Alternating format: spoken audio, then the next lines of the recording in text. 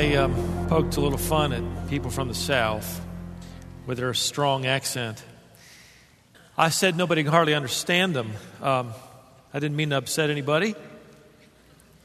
I want to apologize for bothering people in our church who are native North Carolinians, all 7 of you.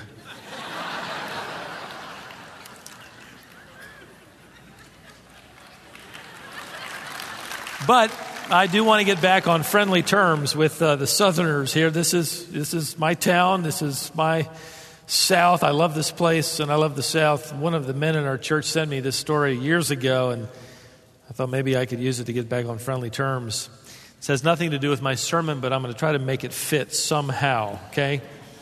A Texan, the story goes, and a New Yorker and a North Carolina resident were drinking their favorite beverage one afternoon in a North Carolina saloon.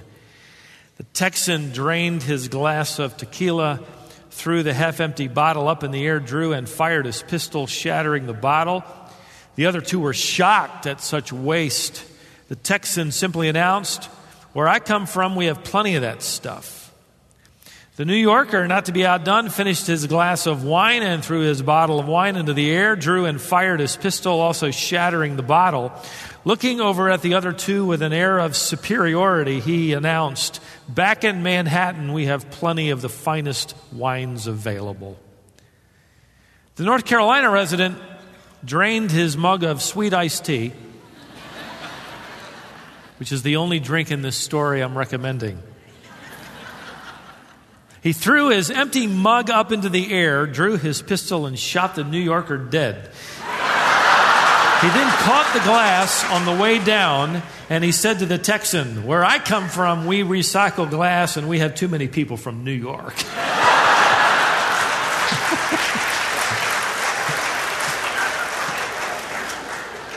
All right, now the score is even. What I said was in fun. But what would you do if I was really serious? What would you say to someone who really didn't like people from New York or North Carolina or Canada or Mexico? Suppose someone had prejudices toward Hispanics or the Chinese or the British, and you just happen to be Hispanic, Chinese, or from the UK. You ever run into someone who disliked rich people? They're always grousing about those people with the money. Or maybe you've had to sort of listen to somebody rant and rave about those poor people on welfare. Yeah, they're the problem. They go on, and they sort of ride their hobby horses right into the ground.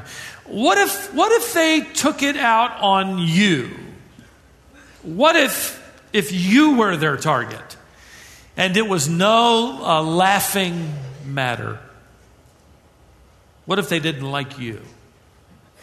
How do you respond to hateful words? How do you react to personal criticism?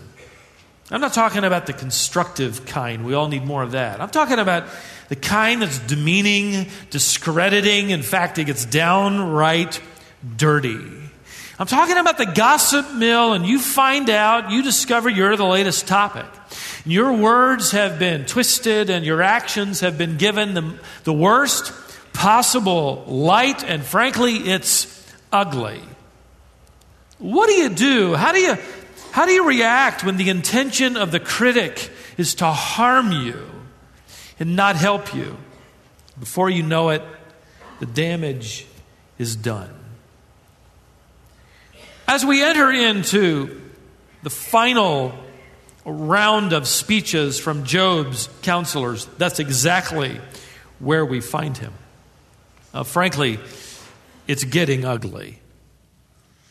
By the time you reach this 3rd round, you discover that his counselors don't want to help him as much as they want to hurt him.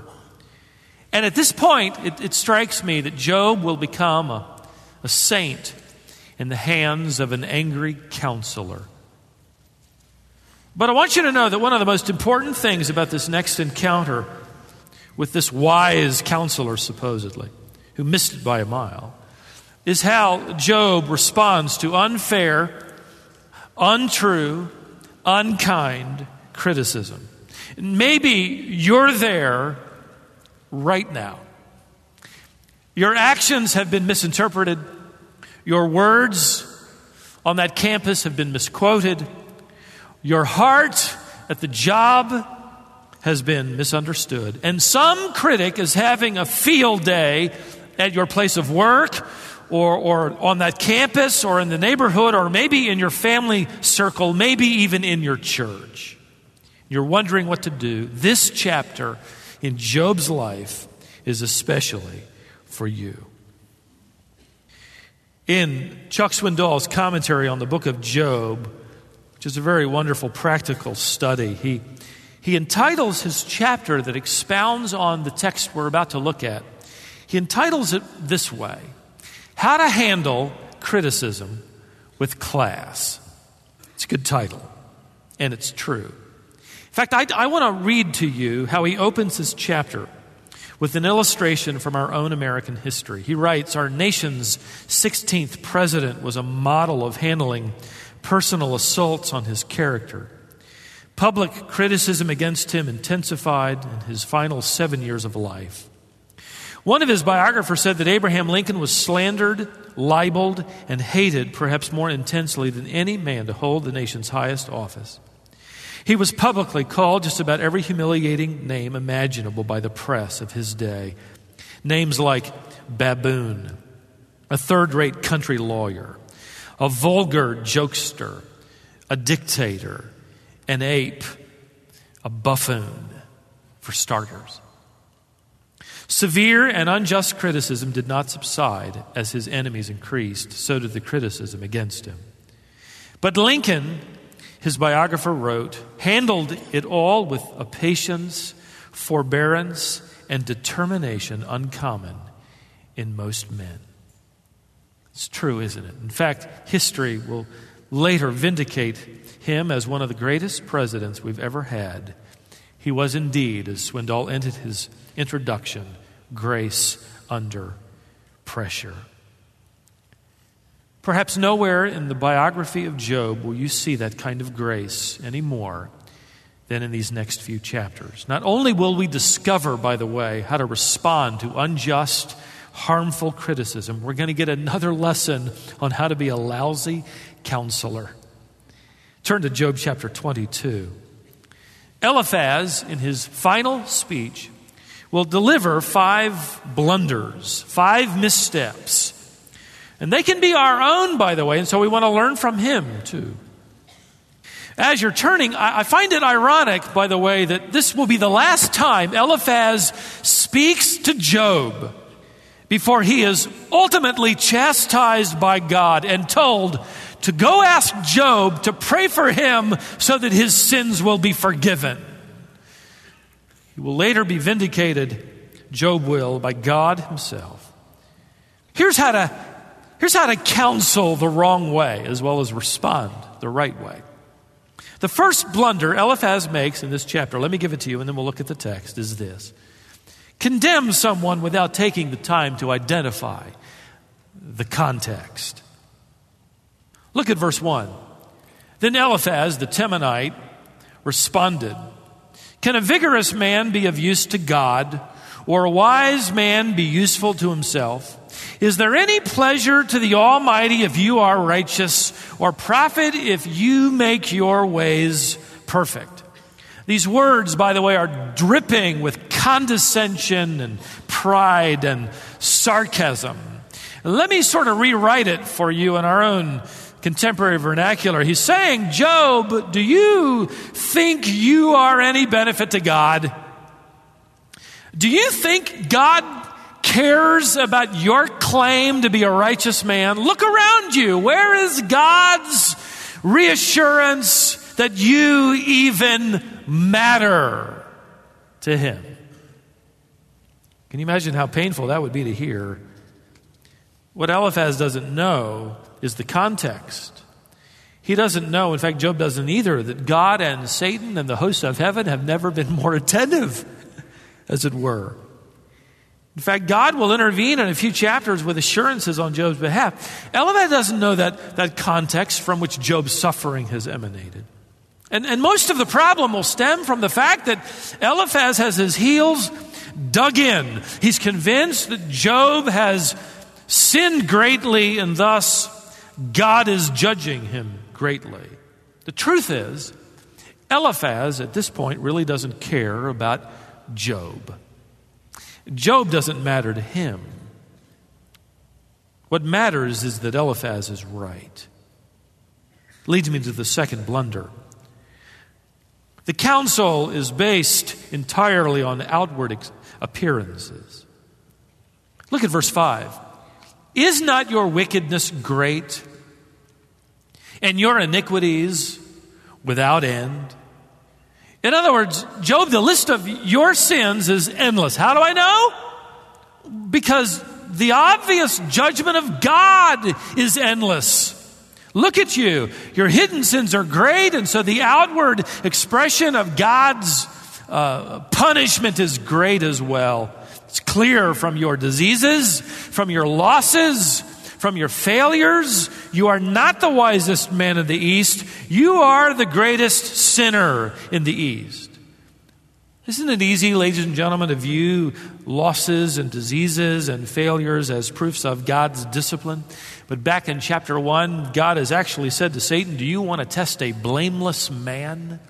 Do you want to test a righteous man who fears me and refuses to do evil things? Test my servant Job. The trials of Job were not produced because he was a sinner, but because he was not. Now, he wasn't perfect, no one is, but he passionately hated sin and he passionately loved God. The text in chapter 1 says he feared God and turned continually away from evil.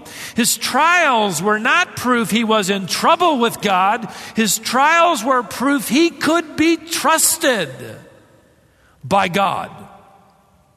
Eliphaz is condemning, he's lashing out in anger because of the outward appearances of what looked like God's displeasure. And Job will become, not only to God and to Satan and the hosts of heaven and to all of us for all these years who've read his story for every generation, proof that it is possible to be in the midst of great suffering and bring praise to God and also be the object of God's pleasure. People who look on the surface of things will never seize that deeper truth. Their view of God depends on the weather, the stock market, the doctor's report, whether or not all four tires on the car can hold air. That's their view of God. That's Eliphaz the Temanite. He appears to be wise, but in the end he's shallow. He does not yet know what Job is learning, that this God is the God who rides upon the winds of the storm, as well as whispers cool breezes to heavy hearts. He doesn't stop blundering with that. In fact, he's already done all that before. At this point, he does something new. This is his third blunder. Number 3, he took on the role of omniscient God. In our day, we would say he began to play the Holy Spirit. He's literally going to start making up sins. He's going to start accusing Job of sins Job has not committed. But he's so angry he can't keep it in any longer. He's going to prove Job an unrepentant sinner. It doesn't matter to him if he destroys the integrity of Job in the meantime. The first thing he does is accuse Job of unbridled greed. Look at verse 6. You have taken pledges of your brothers without cause. You've stripped men naked. Now, this was a serious accusation. In Job's day, common decency dictated that if a man were forced to give up his cloak as a pledge to paying off his debt to a creditor, the creditor would normally return the cloak when it got cold, because the cloaks served not only as coats in the day but covers at night.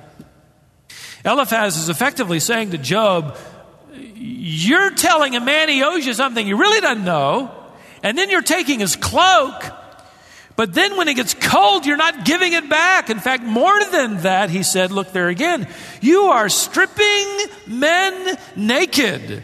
In other words, you are utterly heartless and greedy. You're not only taking their coats, but the rest of their clothing so that they have no covering or warmth in the harsh elements. Job, you are a heartless, crass, greedy man.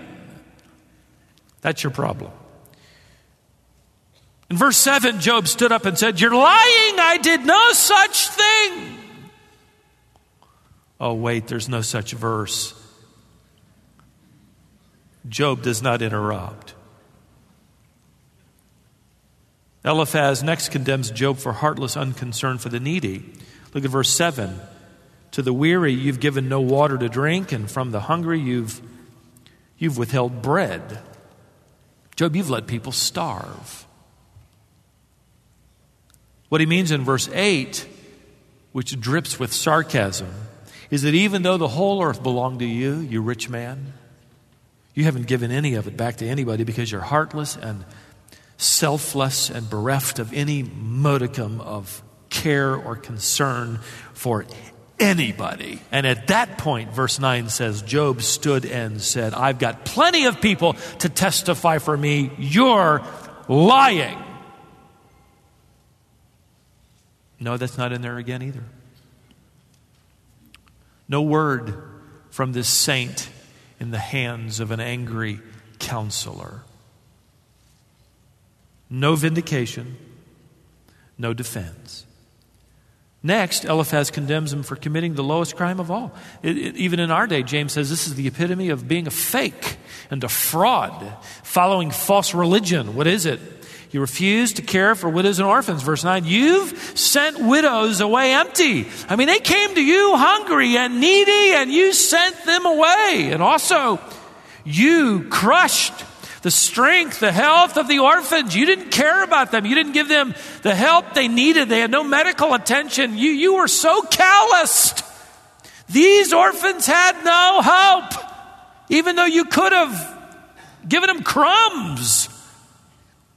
Where did Eliphaz come up with all this stuff? Had he heard it from others? Were enemies of Job delivering little bits and pieces of rumors from people who perhaps had envied Job or resented his purity or felt convicted by his walk? We don't know. But he's convinced. Job, there's no need to hide. Fess up. There was a fourth blunder. And it remains a temptation to all who will counsel another. It's this. Eliphaz tried to pressure out of Job a quick confession. Just confess something. Now, these charges are trumped up.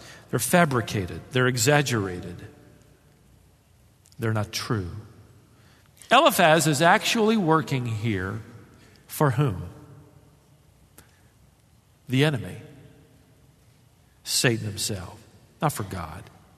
Revelation chapter 12 tells us that one of the chief attributes of the enemy is that he loves to accuse the brethren. He delights in bringing the believer under the cloud of guilt and sense of displeasure from God. Why? Because ultimately he wants you to throw in the towel and withhold worship from the God he despises. So he wants you to quit and join him in accusing God of not being worth worship. Stephen Lawson, in his commentary on Job, wrote these perceptive words regarding the scene between Eliphaz and Job.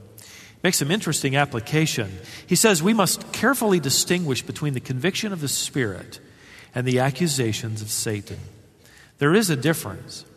The Holy Spirit convicts us of a specific sin, and he will do so until we confess it. Then he will no longer convict us about that specific sin because it is forgiven. On the other hand, Satan is a grave digger.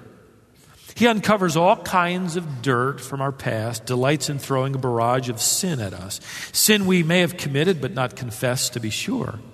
But sins we have committed but already confessed. even sins we haven't even committed. Anything to heap guilt upon our heads. He majors on sin that does not need our attention. And after we confess our sin, Satan still haunts us with guilt. He's like a dishonest car mechanic. Even if he can't find something that needs fixing, he'll tell us something does. So we end up paying for things to be fixed in our lives that aren't even broken. Follow this. He goes one paragraph further. Learn the difference between the Holy Spirit's conviction and satanic accusation. It is the difference between a rifle and a shotgun. The Spirit directly targets areas that need confessing. He is clear, specific, and true. Satan uses a shotgun approach, firing buckshot at anything and everything that moves. He's vague, generic, and false. Good counsel. The truth is, we all have an Eliphaz in our lives. Either the unseen enemy, or maybe somebody we can see who reminds us of everything we're not but should be, who piles it on and buries us under the law. As spouses, we can do that, can't we? We know the weak spots. We know the buttons to push, to heap on the guilt. We can do that as parents, where we refuse to add grace to our leadership. We can do that as teachers and colleagues. We can do that as business partners and classmates. We can refuse to dispense approval and consistently point out the fault. In fact, we can become like Eliphaz. We can be more concerned about being right than bringing hope. Well, these are the blunders of Eliphaz. Number one, he condemned without identifying the context. Number two, he based his counsel on outward evidences. Third, he played the role of the Holy Spirit. That is, he acted as if he were omniscient and knew Job's life and heart. Fourth, he tried to pressure Job into a quick confession. Now, the fifth blunder of Eliphaz will follow through the end of the chapter, verses 23 to the end of chapter 22. And it's this. Let me summarize for the sake of time. Promise quick solutions to the problem and ignore the deeper issues at hand. Now, you'd think that a switch had been thrown somehow in Eliphaz's demeanor. Suddenly he's nice, although his pleasantness still drips with condescension. He says to Job in verse 23, look there, if you return to the Almighty, you will be restored. If you remove unrighteousness far from your tent, that is, Job, I know you're hiding it in there, get rid of it. Look, verse 24, place your gold in the dust. That is, get rid of the rest of your wealth. You probably got it stashed away. Dump it. And here's what will happen. The Almighty, verse 25, will be your gold and choice silver to you. For then you will delight in the Almighty and lift up your face to God. You'll pray to Him and He will hear you and you will pay your vows. And note this, you will decree a thing and it will be established for you. That is, Job, you can state whatever you want and it'll be yours. I know. You can name it and claim it. Wow, it went back that far. All the way back to Job. You do this. Oh, you've got your ticket. He says, light will just be bathed across your path. It'll never be dark again. You'll have everything you can want or dream. Isn't that great? There's an ancient Hebrew word for those kinds of promises. It's pronounced baloney. Say that with me. Baloney. Now you know a little Hebrew. Just remember when you hear those kinds of promises on the television screen or wherever, you just say baloney and turn the channel. Never mind. Never mind 10 graves. Never mind physical effects that are going to dog Job to the grave. Never mind rebuilding your business or your home all over again from scratch. Never mind the memories. Never mind the questions. Never mind the tears. Just name it, claim it, and look for the sunshine. Unwise counsel is filled with superficial promises. It will not provide the steel you need to brace yourself for the future.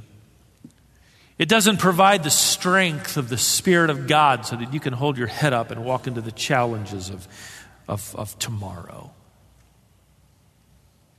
Added to that is the pain of these unfounded accusations, and now the trivialization of this pain with these silly promises that are so fleshly and so temporal.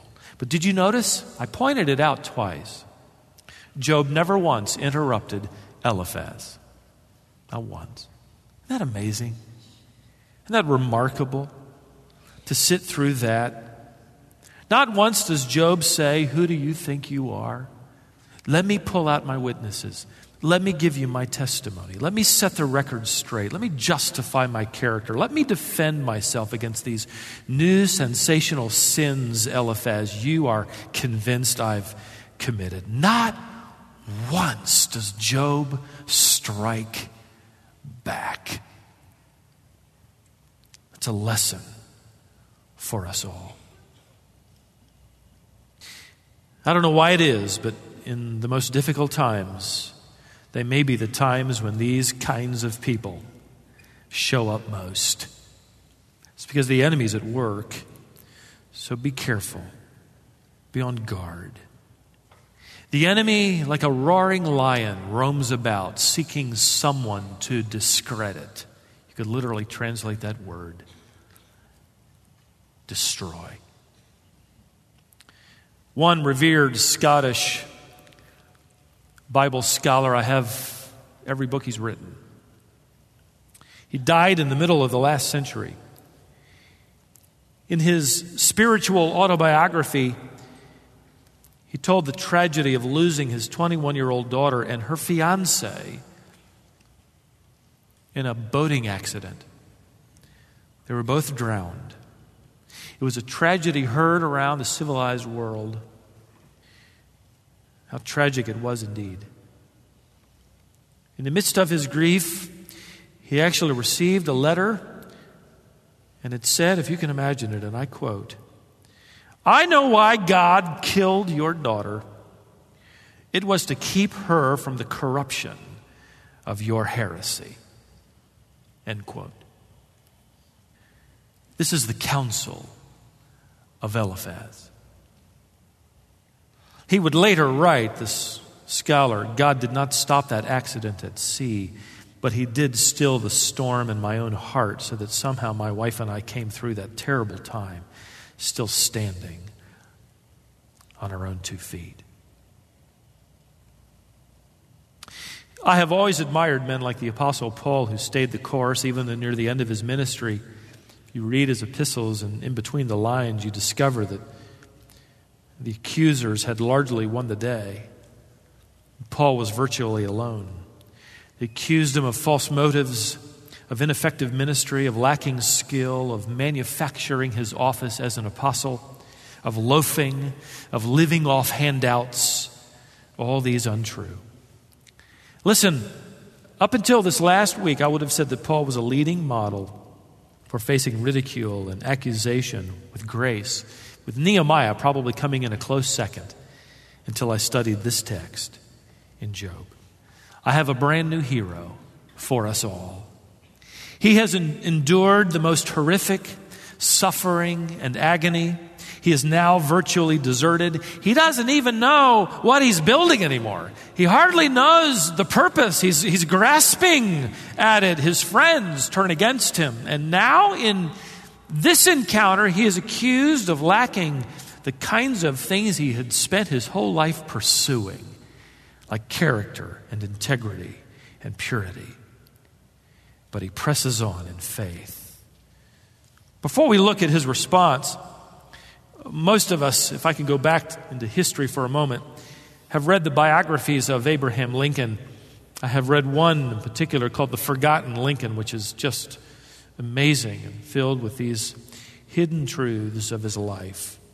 It was his refusal to retaliate, his determination to bear up under the strain, which ultimately led history, as you know, to rewrite its opinion of him as a great president.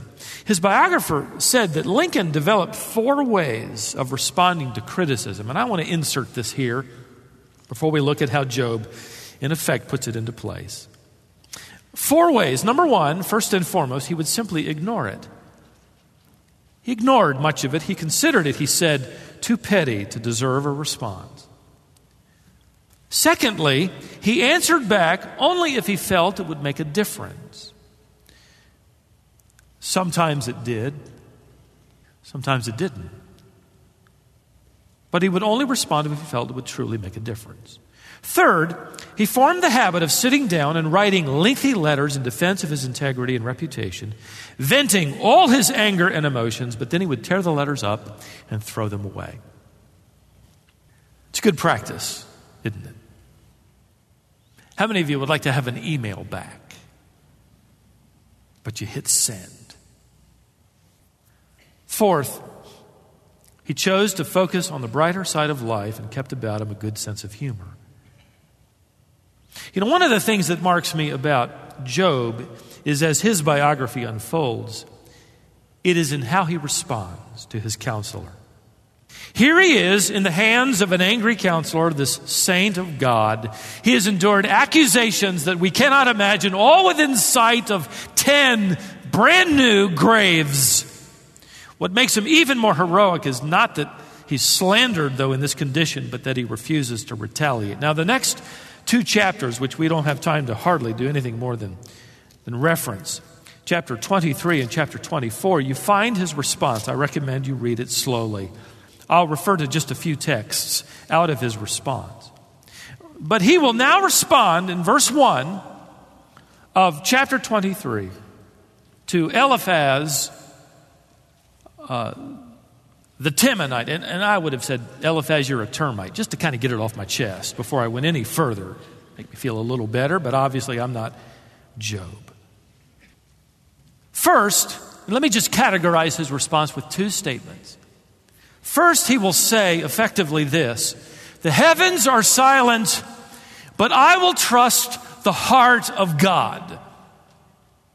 He laments in verse 3 of chapter 23, oh, that I knew where I might find him, that I might come to his seat. You notice how he really doesn't even respond to Eliphaz.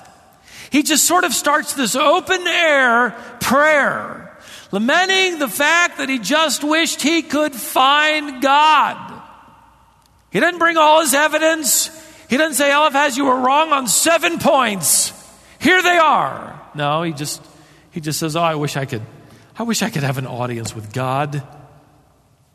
I wish I could bring my evidence before him. Verse 4, he says, I wish I could present my case before him and fill my mouth with arguments. That's legal terminology for evidence. I've got all the evidence I need. I don't want to lay it out before you, Eliphaz. You don't care. I want to lay it out before God.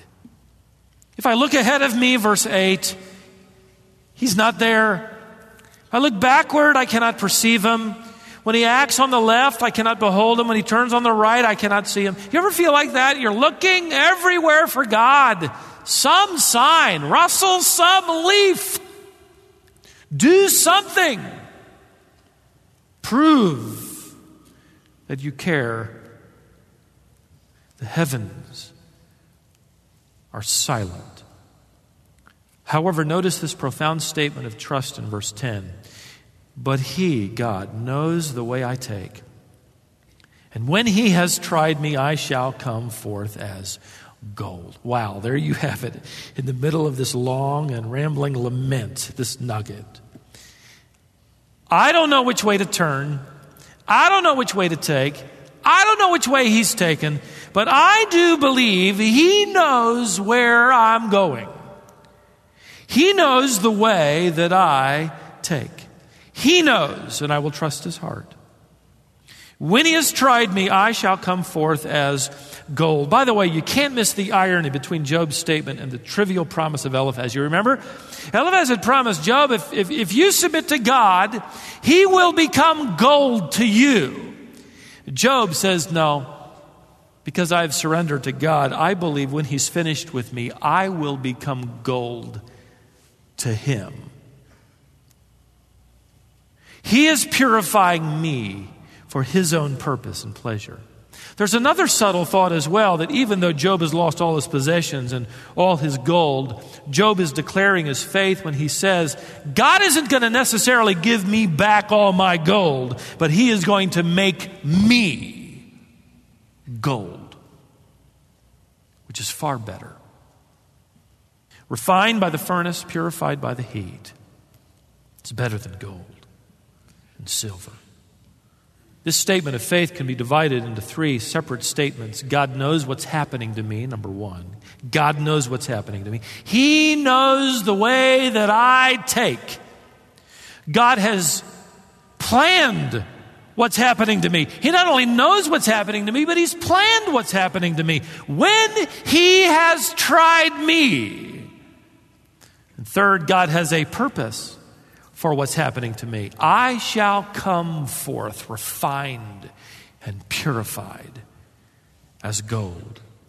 This text, by the way, was the inspiration behind John Rippon's great hymn, When through fiery trials thy pathway shall lie, my grace all sufficient shall be thy supply. The flames shall not hurt thee, I only design thy dross to consume and thy gold to refine.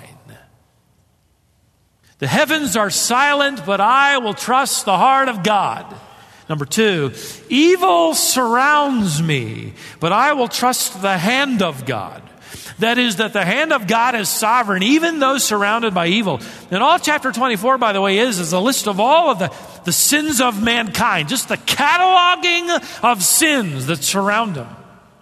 Greed and theft, verse 2, oppression, verse 3, murder, verse 14, adultery, verse 15, and more. This is, by the way, actually a subtle answer to Eliphaz, who had said earlier that Job was obviously guilty of great sin because he was being punished. So Job, in effect, in chapter 24, in a very clever and kind way, says in effect here, if God always punishes people because of their great sin, then how come so many sinners are going unpunished? Of course, Eliphaz doesn't want to struggle with the depth of that question. Even though it seems, though, that the sinner gets away with his sin and the sinner takes heart. He says, no, God, I'll take heart in this. But God is there in every deed recorded. The saint can lose heart because God doesn't seem to be anywhere near.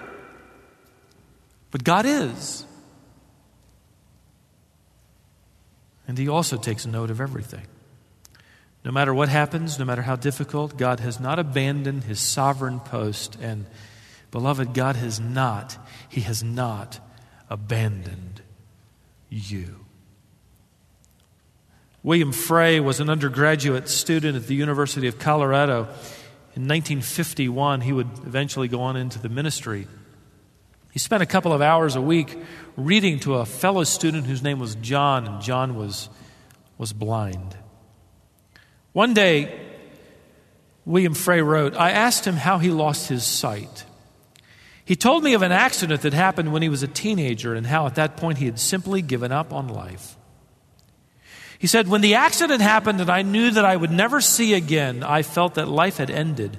As far as I was concerned, I was bitter and angry with God for letting this happen, and I took my anger out on everyone around me. I felt that since I had no future, I would not lift a finger on my own behalf. Let everyone else wait on me. I shut my bedroom door and refused to come out except for meals. Well, William Frey writes, the young man I knew here was an eager student. So I had to ask what had changed his attitude. And he told me this story. One day my father came into my room and started giving me a stern lecture. He said he was tired of my feeling sorry for myself. He said that winter was coming and it was always my job to put up the storm windows and that I was to go and get those windows up by supper time tonight or else. And he shut the door on the way out. Well, said John, that made me so angry that I resolved to do it. Muttering to myself, I groped my way out to the garage. I found the windows. I found the stepladder. I found the necessary tools, and I went to work. They'll be sorry when I fall off the ladder and break my neck, he muttered. But little by little, he said, I groped my way around the house, and I actually got the job done. And John stopped as he told me, and his sightless eyes misted up as he said, I would later discover that at no time during that afternoon had my father ever been more than 5 feet away from my side. I didn't know it until later, but all the while I was climbing up and down on that ladder, muttering to myself, fumbling with the tools and sweating my way through an impossible project in the dark. My father had been beside me every step of the way.